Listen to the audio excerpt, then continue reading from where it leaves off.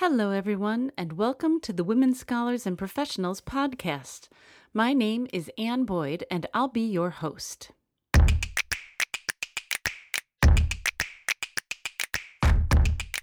We at Women Scholars and Professionals are here to support women in their God-given callings into the university and beyond. So if you're a graduate student or a faculty member, an administrator or a student in professional school, a scholar in between jobs, or simply a person who supports women in the academic world, then this podcast is for you. Can I introduce you to a very special person? Lynn Gill is a chemist, a scholar, a lover of books, a devoted follower of Jesus, and the recently appointed Vice President for InterVarsity's Graduate and Faculty Ministries. I sat down with Lynn to hear a little bit about her life, her love for graduate students and faculty, and her faith journey. And I promise I'm not just saying this because she is my boss's boss's boss. Lynn is a truly remarkable person with deep spiritual wisdom and lots of stories to show for it. I found it fascinating to hear about Lynn's complex career path and the way she discerned each next step. She offers sound advice for thriving in challenging times. And if you listen to the end of the podcast, I've included an excerpt from our conversation where Lynn talks about a few practical ways she balanced parenting with her career. So let me tell you a little bit more about her. Lynn Gill completed her PhD in analytical chemistry at Purdue University. She worked in the pharmaceutical industry before joining InterVarsity's Graduate and Faculty Ministries in 1999. She has planted and built graduate student and faculty fellowships in North Carolina, New Mexico, Southern California, and the Western United States. In addition, she has led teams of staff focused on undergraduate, graduate student, and faculty ministry. Currently, she serves as Vice President for InterVarsity's Graduate and Faculty Ministries team. Lynn lives in Bellingham, Washington, with her husband David, an engineering faculty member at Western Washington University, and their Labradoodle, Bojangles, who likes to take them running and walking on the beautiful trails of the Northwest. They have 2 children in college. So let's dive right in. We're so glad you're here.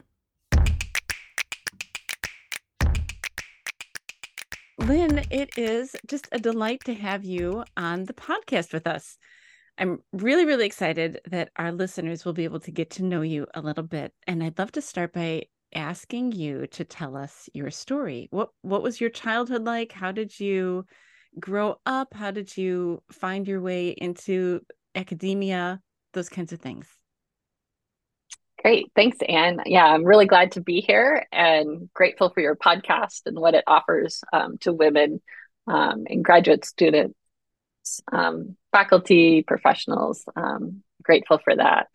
Yeah, my childhood growing up, I started life in Minnesota and lived there until 7th grade. I loved to read. That was my thing. You could always find me reading a book. Even when my mom sent me outside, I would generally bring a book and climb a tree and read out there. I don't think that was maybe her intent, but that was how I loved to read.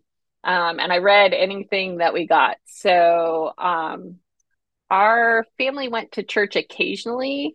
I remember getting a Bible though in 3rd grade and was really excited because it's another book to read. And so was reading the story of the feeding of the 5,000 and taking the 2 loaves and the 2 fish and the 5 loaves and multiplying it. And I went to my mom and this is so exciting what Jesus did. And my mom said, well, I don't know that they really counted the same back then. And I don't know if you can really believe everything you read. And so that's just a data point. So that'll come back in my story later because it's kind of like, then what do you do with it? Like, what do you do with the Bible if it's just another story? So fast forward, we had moved to Massachusetts when I was in 7th grade. I then did a lot in high school with science fairs. I found out that that was kind of a fun thing to do. I found out you could go to the state science fair, and then I found out there was an international one. So my senior year, I was able to go to the international science fair, which that year happened in Knoxville, Tennessee, but that was still a new, different place that I had never been to. And that was where I got kind of the love of research and science. And so when I decided to go to college, I went to the University of Rochester in upstate New York and was going to study chemistry and was excited for it and realized my high school had not prepared me well for the academics of it. So struggled some my freshman, sophomore year. But when I said to my dad, like I wanted to change to English as a major, and he said, well, I'll stop paying for college. And so I was like, okay.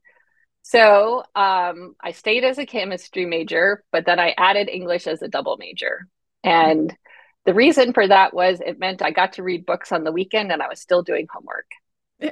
um, so also after my sophomore year, I got an internship through Eastman Kodak Company. And so that got me hands-on kind of science again. And I loved that. And so I kept pushing through. And really by my junior year, finally things started to click and I had caught up. And so loved that science. So maybe my dad knew me better than I knew myself at that point to keep me going in that direction. Although I still loved the English classes, I'll have to say I stayed with that and loved that double major. And I think it helped me to be more creative in science that I was also doing the humanities.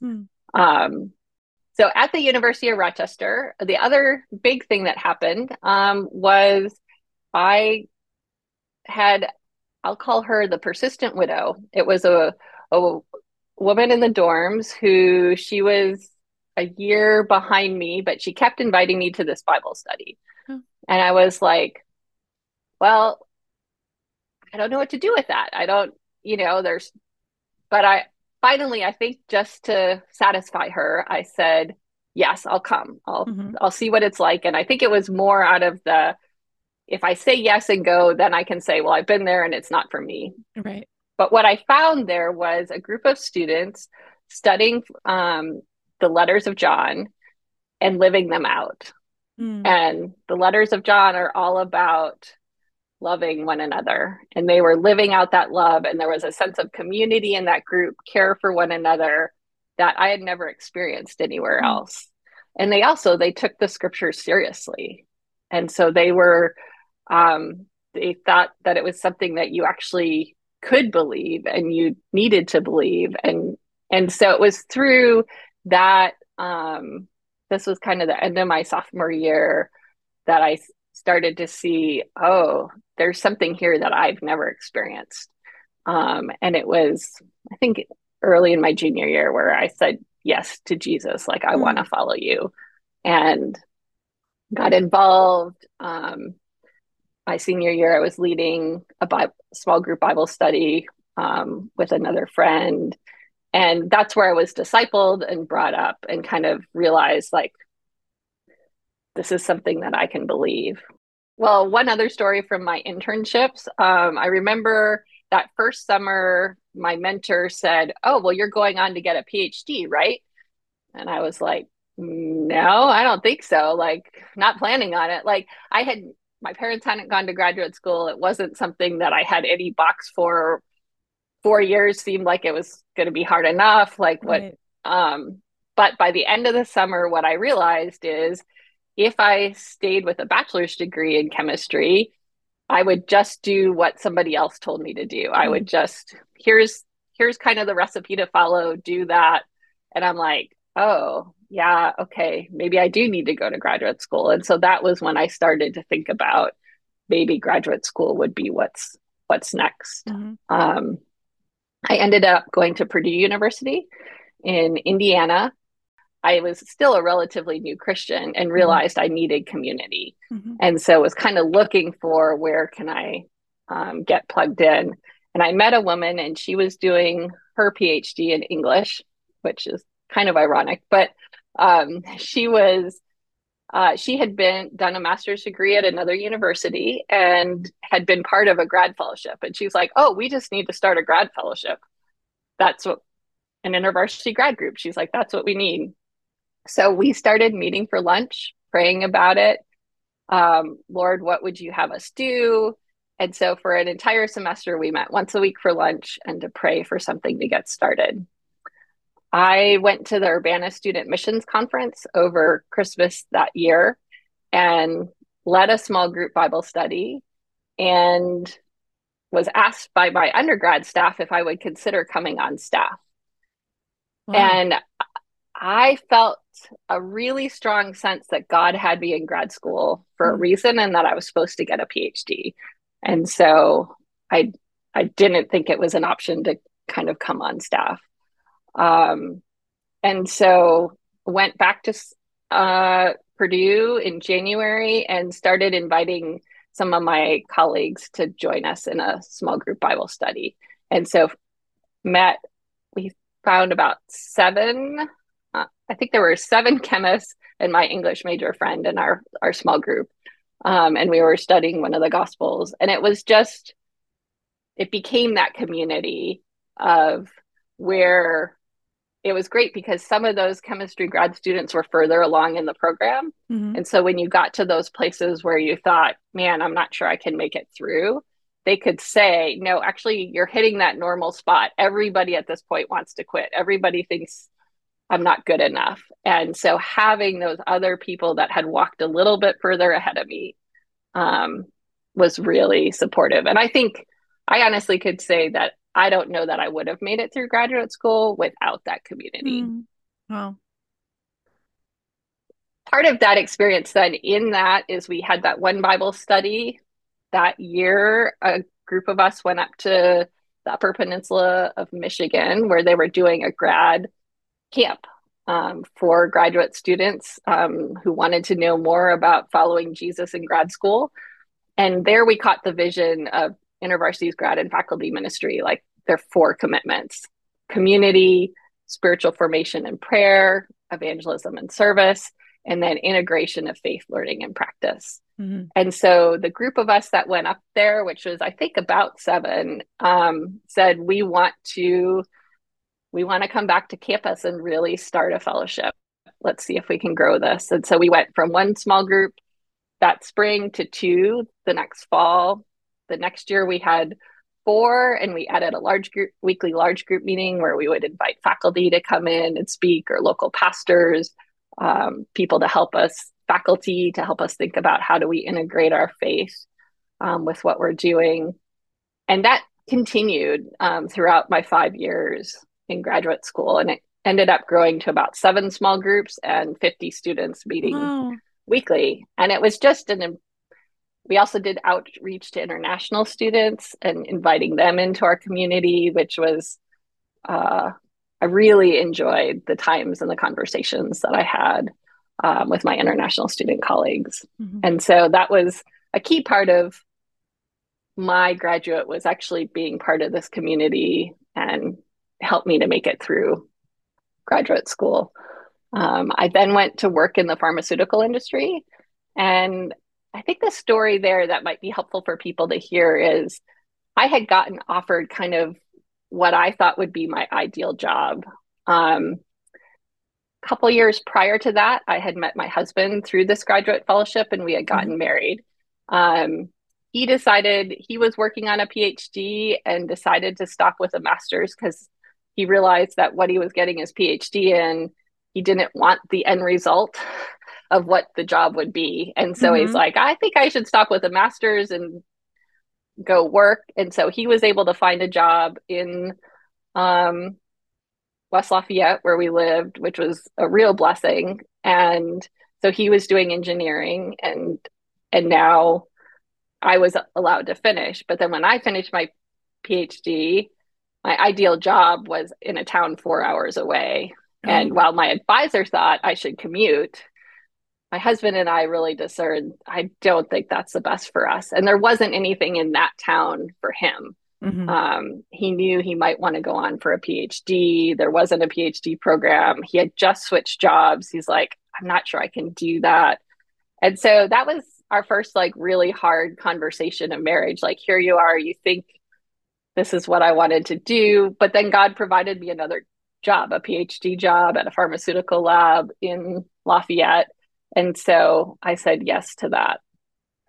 And then I was allowed to still volunteer on evenings and weekends to lead a Bible study for international students with our grad fellowship. And what I learned throughout that next year was I was still working 60 to 80 hours a week for this pharmaceutical company. Um, but what I was really enjoying were these Bible studies with the international students. So when my husband decided to go back for his PhD and he knew he didn't want to be at Purdue because he wanted a more hands-on practical rather than theoretical. And he said, NC State has the program I need. I said, okay. And I started interviewing for pharmaceutical jobs. And then I also had a staff colleague who said, maybe you got that PhD for a different reason. Hmm. Would you consider coming on staff? And so I applied for both and felt like God had left the door open for me to choose. And that's when I said yes to coming on university staff to Wow. serve grad students. I thought just grad students at North Carolina State. And then Hmm. my supervisor said, oh, by the way, you're also going to start a faculty group. And Oh. I was like, okay. I'm someone, if you tell me, like, hey, this is what you need to do, I'm like, I'm willing to give it a try. Hmm. And so I started meeting with faculty and just seeing what they wanted, what they could do, or what we could do to serve them. And in God's sense of humor, the first meeting we had, there were about 7 men that were all in their 50s and 60s, and then me, who was 29. Oh And gosh. I was like, okay, Lord, I don't really know what you're going to do with this. But, the other person that was there was director of another campus ministry. And I was like, what's he doing here? And it turned out what he was doing is he's like, we used to have a faculty ministry. We don't have one now, but Lynn is great. I've met her through the chaplains meetings, and I think you should follow her. She's here to serve you, and we're not planning to bring somebody else. And so Wow. it was really a blessing. And the Yeah. faculty said, we know we need to meet, but we don't have time to organize something. So if you'll organize it and set it up, we'll be here every week. And so we started a book discussion, and we would trade off who was leading it. And they kept saying, well, we want you to lead too. And I'm like, okay. And so it was a great group, and I'm really Hmm. glad I was kind of challenged to start that faculty group. And then we also had a grad student Bible study there. Spent 3 years in North Carolina, loved it, would have loved to stay longer.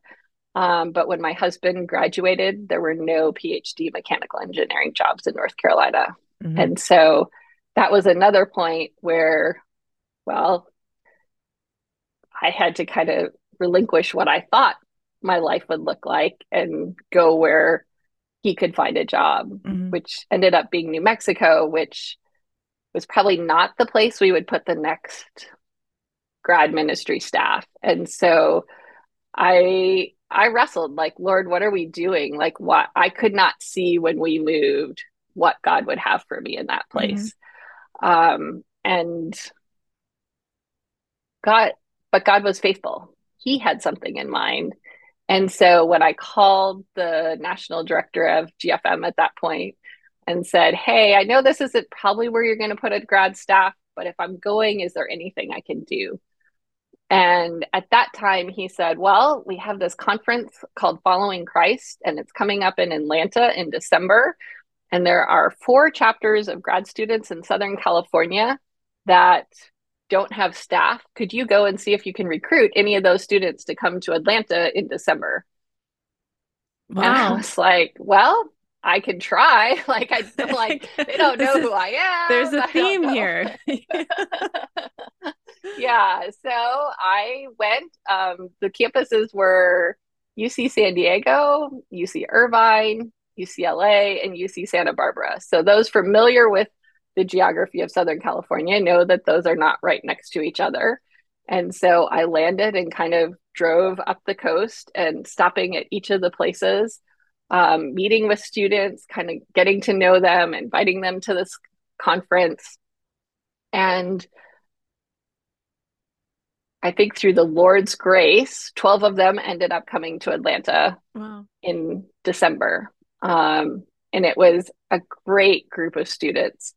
I gathered them together while we were there, and then they said, "Well, when are you coming back to Southern California? When are you going to come visit us again?" Wow. And so that started my itinerating to Southern California from New Mexico. About 4 times a year. 3 times a year, I would go and visit the different chapters. And then 1 time a year, I would set up a retreat or conference or something for them. And I would do that for the next 7 years. We actually grew from the 4 fellowships to 7. Wow. We started a faculty conference. We had the largest one-day faculty conference. And there's a fun story with that. So in the midst of doing the 7 years of itineration, we had 2 children. Mm-hmm. And if people ask, well, how did you do that? I will say it's because my husband was a saint. He Oh. actually used his vacation to come along when we had a nursing infant so that Mm. he could have the infant and I could meet with students. And then I would meet up with him when the child needed to nurse. And he spent a lot of time pushing strollers around campuses. Our son learned to walk up the stairs of the Intercultural Center, I think at UC Santa Barbara. I love Um, it. and so, he was willing because he had been part of the fellowship. That's how I met him, and at Purdue, and he saw God using my gifts and wanted to help me to do that, and knew the sacrifices I had made so that he could do his career as well. Yeah. And so God was good in that season. A funny story with this faculty conference was I had the vision for a 1 day conference and then found out I was pregnant. And Wow. so during the key planning times of that you would be doing a conference, I was going to be on maternity leave. And so what I had to do is raise up a group of faculty that to say, here's the idea, here's the speaker, here's my vision for it, but do you want to implement it? And they were willing to host it. And because the faculty were the ones planning it, hosting it, they invited all their colleagues to come because they're like, if we're putting in the work, we want people to come. And Sure. so that's how it became, I think, the largest 1 day faculty conference at that point. And they had 150 students and grad students that showed up. And I basically came back from maternity leave in time to attend the conference. Oh, that's And great. You got to go. Yeah. yeah, I got to go, and my daughter got to go. And there was another faculty that I'm really good friends with, and her daughter was the exact same age. We had children at the same time. And so got to sit in the back with our girls and yeah, enjoy what the fruit of the labor had been. And so for me, it's a story of how God can provide even when we don't see the way forward. Mm-hmm. And I think that's been a repeated theme in my life that he has something in mind. And sometimes, even when we can't do it and we have to let go, he can take it from there. I'd love to hear your thoughts on this current cultural moment. There's a lot of heaviness in the air, and I'm just curious to know about any spiritual habits you practice to keep things in perspective and stay grounded in your faith. In these times, for me personally, it's how do I start my day with Jesus at the beginning of it, um, and not the news. Hmm. So I think for me, it's that what's first, what enters into my mind first. I've really appreciated the Lectio 365 app Hmm. because it has this rhythm of prayer and reflection and being in the word and also thinking about the mission of God and reaching out. And so if I can have that lens be my first lens that I look at the day in, and inviting Jesus into my day, that makes a big difference in how I experience the day and I experience the things around me. Not to minimize any of the things that are around us, because I think we do need to engage them. But I think if I come into it, if I read, and this is for me personally, but if I read the news first, I start my day very differently than if I start my day in scripture and looking at the bigger picture of who God has been faithful, like how he has been faithful through some really rocky times in history. So that's one thing that kind of has helped me, is just to think about that. Yeah. Yeah, that's good. Are there any other spiritual practices or habits that you have found to be really helpful in your own life, or that you've noticed can be particularly helpful for graduate students and faculty? Yeah. So in graduate school, I had to make the decision that Sabbath was going to be important. I work for an advisor who, everybody in my lab, of there were about 22 graduate students, worked 7 days a week. Oh. My advisor did as well. He wanted 60 to 80 hours a week was the expectation. And I just had this sense, I think, as a new believer and this trust that God wanted something different. Part of that retreat in the Upper Peninsula of Michigan was to experience a retreat of silence. And that started me thinking more about Sabbath. And so I felt this pretty distinct, I think, from God, really like, will you trust me and take a Sabbath? Um, and so I worked 6 days a week, but I didn't work seven. And I said to God, if I can't do this PhD in 6 days a week, then maybe it's not from you, and then you have something else for me. Um, but I also felt like following God's ways, I would be more creative and do better work than if I was there 7 days a week. And so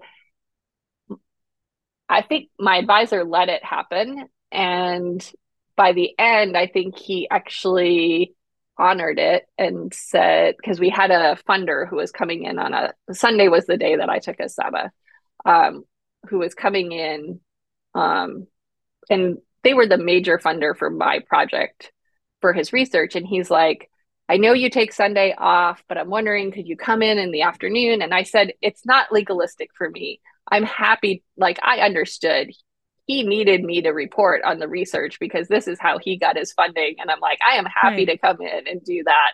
And he's like, and I said, and I can come in the morning. And he's like, no, no, no, no. You go to church first. He's like, other people can present, and then you can come in the afternoon and share what you're doing. And so he respected me and honored, I think he saw how important it was, and the fact that I ended up doing good work that was used in other people's projects later on.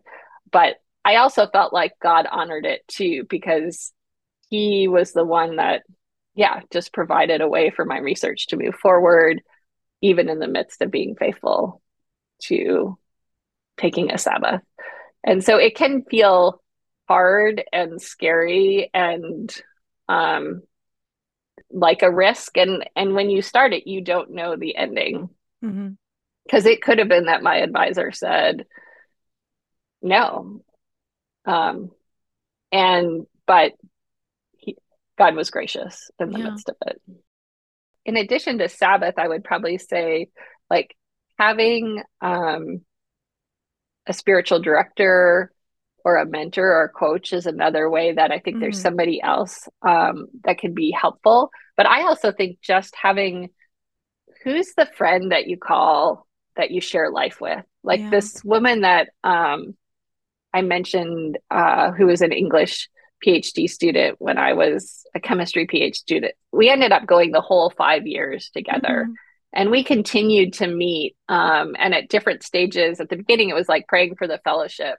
Our last year, it was we would meet for breakfast every Monday morning and check in with one another on how's your writing going, what are your goals for your dissertation this week. I would say, okay, this is what I need to do, and then we would ask each other the next week, how did that go? Did you get Mm-hmm. there? Like, we prayed for one another. And so that having that kind of friendship, and whether that's you're a grad student or you're a faculty, but it's like, who's that person that you can do life with, Yeah. and encourage one another along the way. I want to ask you a question. Your story has so many twists and turns, so many junctions, and you seem to be in the habit of listening for God's direction. So I'm wondering if you can offer any advice to women who are at a decision point in their own lives as they seek to pursue their God-given callings. Yeah, thanks for noticing that. It's definitely a habit that I've had to develop over time, is like really asking God, seeking God, what do you want for this next season? And I think one of my prayers is often, give me the eyes to see what Mm. you see, because I may not see what he's seeing. I think, and then it's also asking these people who are around me in community, whether that's my small group from my church or it's colleagues that know me well, a trusted like spiritual director or mentor, um, who I'll who I'll say, this is the opportunity in front of me. Um, how do you see my gifts being used? Do you think this is something I should say yes to? Would you pray with me Mm-hmm. about it? And so sometimes having like a discernment group around you when you're making kind of one of these transition times. And it may only be one other person, or it may be a couple of people that know you well. But I found that that's been really helpful, um, to have other people who can sometimes see, yeah, this is why, I think you should say yes to this. It's interesting when I took this role, there was a GFM staff who came up to me and said, I don't know if you're applying for that job, but if you're not, call me and I'll tell you why you should. Oh. And so it's like, okay, well, so just listening to those things. Hmm. And sometimes they're unexpected voices or there's unexpected turns. And in my story, sometimes I was choosing and sometimes I wasn't. And then I was having to just ask, like, Hmm. okay, Lord, what do you have in this next season? And being open for it to look different than what I expected. Um, and then sometimes it's even different than when you step into a role than what you expected it to be. Yeah. Um, and so saying, okay, Lord, well, what do you have in this season? And how Hmm. are you leading? Well, Lynn, it is still, as we record this, it is still kind of in the early part of the new school year. So I would love to ask if you have any words of encouragement that you might offer to a new grad student or a new faculty member. A great question. I think that the key is, especially if you're in a new place, it's finding that community who's Mhm. going to come around you. Um, Maybe it's still staying connected to someone in your old place that you're praying with over Zoom or something Mhm. like that until you, Mhm. and asking them to pray with you, that you would find that community. And it can be hard. I know for new faculty, there's just so much that comes at you. And if you're especially new to being a faculty, the prep and stuff like that. My husband's a faculty member, so I've seen it, I've observed it from the side, and I know the beginning of the year and how much there is to it. But I still say encouraging, like, taking that Sabbath, and maybe it's not a whole day, but it's taking the time to find a church. And so and that can take time too, but just giving yourself grace, but going somewhere every week to see, like, Lord, where would you have me? Yeah. in this time, I think is key. So Sabbath, finding community, um, finding others that, yeah, that you can connect to. And if Hmm. you want help with that, I know in grad and faculty ministry, we'd love to hear from you and we'd love to help you in finding those connections. And sometimes it might not look like there's a fellowship in your place, but we may know a couple of others who are coming in at the same time and we could connect you. And so we'd love to help you find that community. Well, Lynn, this has been such a great conversation. Is there a way that listeners can follow up or connect with you? I think I would love to hear, yeah, if there's people that you're saying, this is what I feel like as a female grad student I need in this Mm. season. Like there'll be a link that we can use that, or for a faculty, like, hey, these are the kinds of resources that we're looking for. We would love to hear from you about that. I loved hearing about Lynn's process of discernment and her restorative spiritual habits and her love for community. It's a real treat to enjoy her leadership within graduate and faculty ministries. And as she said, we hope you reach out to her if you want to share your story of life in the academy. I've included her contact information in the show notes. And if you listen to the end of the credits, you'll get to hear a bonus from our podcast where Lynn talks about a few practical ways she balanced parenting with her career. The Women Scholars and Professionals podcast is hosted by me, Ann Boyd, and is a production of InterVarsity Christian Fellowship. We acknowledge that the opinions of our guests may not necessarily represent the ministry, doctrine, or policies of InterVarsity. You can find more information about our podcast and the other cool things we are doing at thewell.intervarsity.org. Our work is funded solely through the donations of our listeners and supporters. So if you enjoyed this podcast, you might consider joining our support team by donating even $10 per month. You can find out how to do this at our website.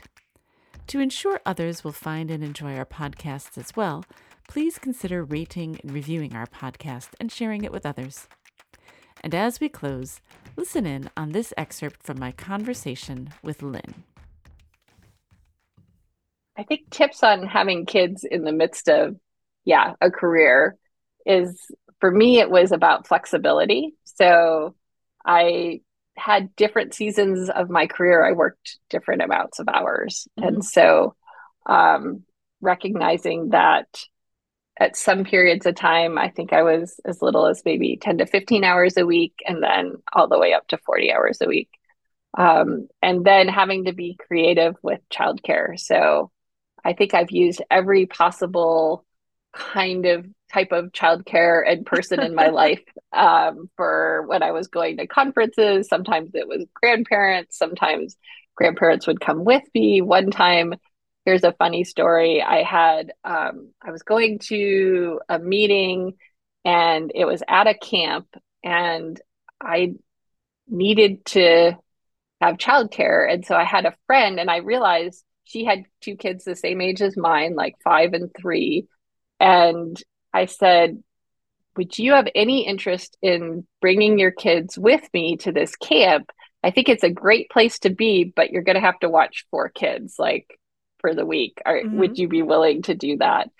And she had been a missionary, and she's like, yeah, that would be fun to get to go up to the mountains and, let the kids run around. And so she came and we did I think it was about a 7-hour road trip with two 5-year-olds and two 3-year-olds. They may have actually been a little bit younger than that. And then spent a week in the mountains and returned. And it was a memorable thing. Like we grew closer in that time, our kids grew closer, and it was just a way that God provided Mm. in that season. So just asking God, Lord, if you want me to do this, then help me to find the way Yeah.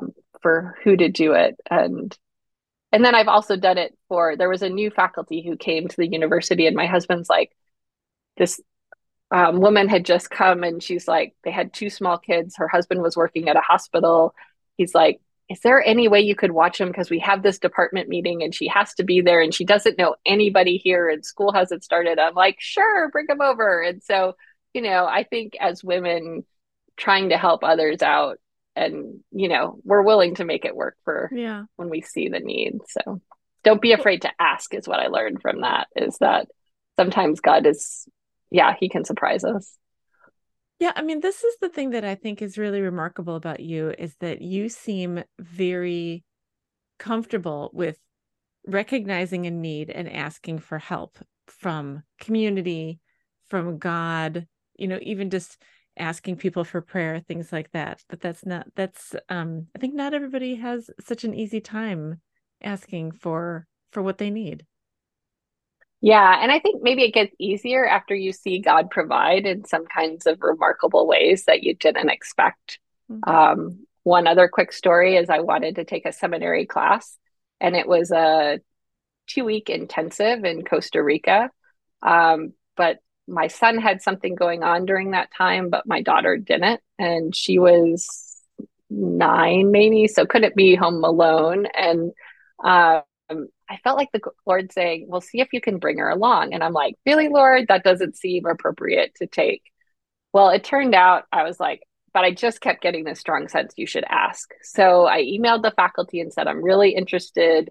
It was a course on Latin American history, theology, and culture. And I'm really interested in this class, but I have a 9-year-old daughter. I'm wondering if there's any way I could bring her along. I know this is not usual.